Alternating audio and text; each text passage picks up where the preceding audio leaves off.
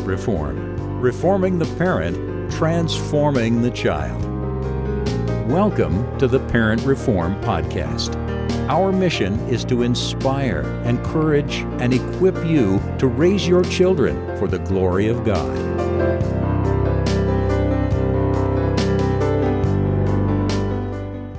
I don't know about you, but sometimes I need a good dose of impactful motivation to help me stay the course that's set before me.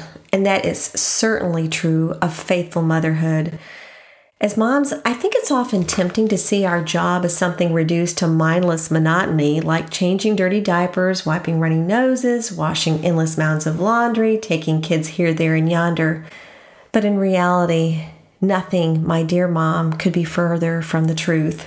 Now, while those daily responsibilities may certainly be a large part of your job and mine, it is not our defining role. Believe it or not, one of our most important roles is that of a faithful warrior. That's right, believe it or not, it's a warrior. As a friend once told me very recently, she said, "Mary, we were made for warfare." Do you realize that every day in which you rise up and joyfully serve your family as under the Lord, you are actually waging war against a mighty foe? And no, that mighty foe is not the sink full of dirty dishes in your kitchen, although sometimes it feels like it. No, this foe that I'm speaking of is far, far more formidable than that.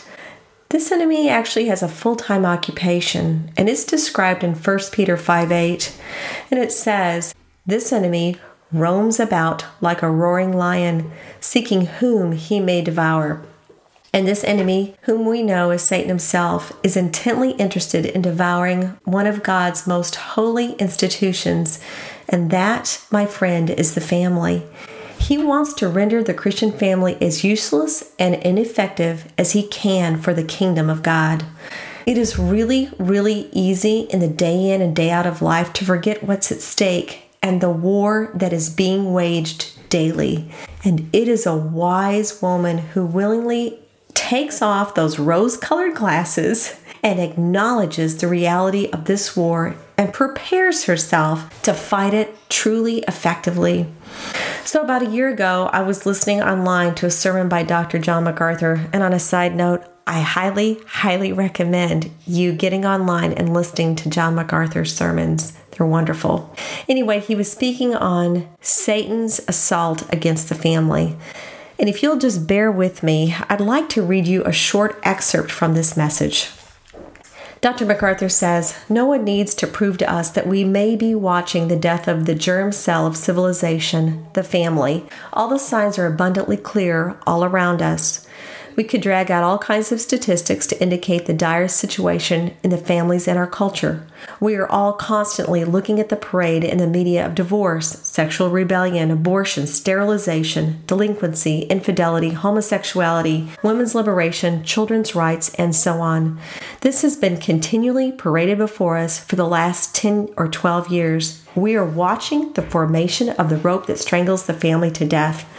Dr. MacArthur goes on to describe certain authors who have suggested that society actually do away with the family completely.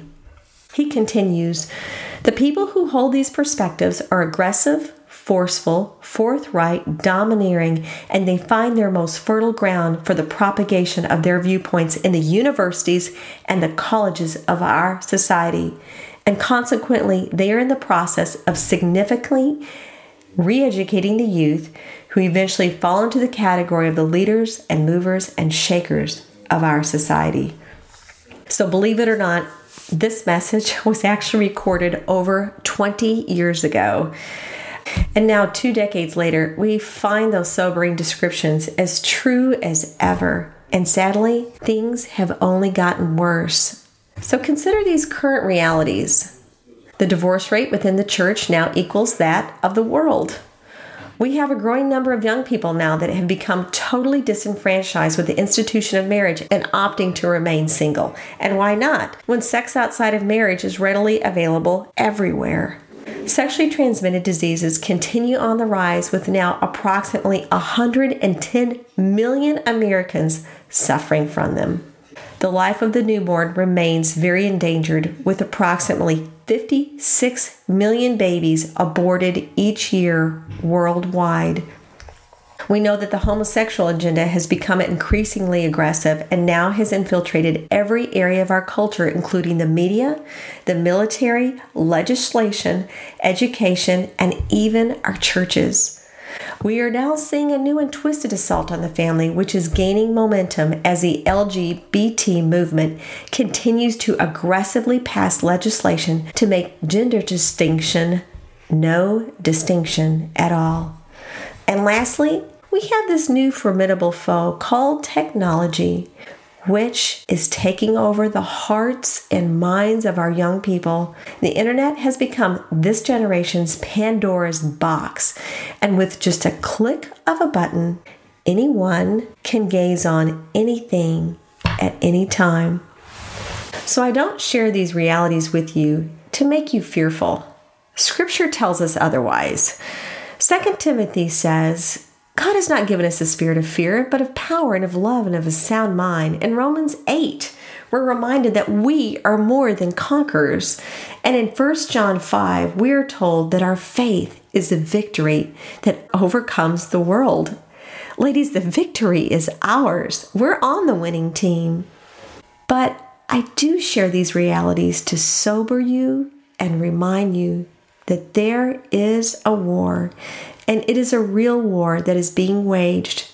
This, however, is not a new war. It's a war that began when Satan entered the Garden of Eden, and it has not let up since. I dare say it has increased over time. And you know, just because we sit in the comfort of our homes and within the safe walls of our churches, it doesn't make our marriages and families immune from the attacks of the enemy. So let me encourage you that there is actually a way to effectively fight this battle. And it is with a very unsuspecting and powerful arsenal that is available to every Christian. And do you know what that weapon is? It is a humble heart that fully embraces and submits to the Word of God. My friend, humility is one of your most powerful weapons of warfare. You know that 1 Peter passage that I quoted earlier about Satan described as a lion roaming around and roaring, looking to see whom he can devour? Well, it is prefaced, that scripture is prefaced by a profound truth just a few verses prior. And here's what it says. This is from 1 Peter 5:5-7. It says, "Be clothed with humility, for God resists the proud, but he gives grace to the humble. Therefore, humble yourselves under the mighty hand of God, that he may exalt you in due time, casting all your care upon him, because he cares for you." So as godly women, when we willingly arm ourselves with humility and serve our families with all faithfulness, we are uniquely positioned to not just wage a mighty war, but friends, we are positioned to actually win the war. So my question to you is this: are you willing to put on your armor and fight the good fight?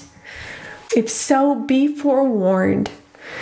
In order to fight the war on behalf of your family and to fight it well, it's going to cost you something.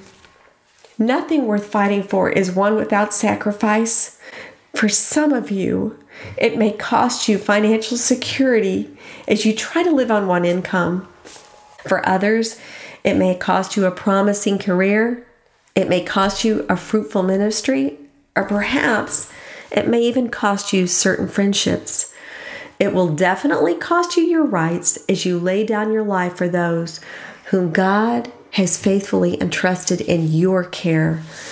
So is this kind of sacrifice even worth it? I'd like to answer that on behalf of faithful wives and mothers who've paved the way. And I'm going to tell you the answer is yes, absolutely. It is so worth the sacrifice. And not just for you, and not just for your family, but my friend, for generations to come.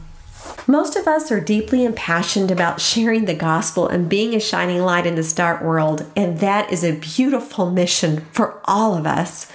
But let me tell you, If you want to point a dying world to Christ, show them a rare jewel. Show them a family where the wife loves her husband, where children are happy, productive, and obedient. Show them a home that is in order and a haven for all who enter. Show them this, and you will point a dying world to Christ. My friend, right now, your family is your most powerful gospel message and most valued treasure. They are so worth fighting for. And I'd like to make one last point, and it is this. There is much sowing and reaping that takes place within the fertile ground of marriage and family. Galatians 6:7-9 tells us that that's true. It says, "Do not be deceived. God is not mocked. For whatever a man sows, this he will also reap. For the one who sows to his own flesh will from the flesh reap corruption. But the one who sows to the Spirit will from the Spirit reap eternal life. And let us not lose heart in doing good, for in due time we will reap if we do not grow weary." You know, I have been sowing in the field of wife and mother for over 30 years. I can't even believe it's been 30 years. And you know, it's come with a price. There have been many times it has truly felt like a battlefield.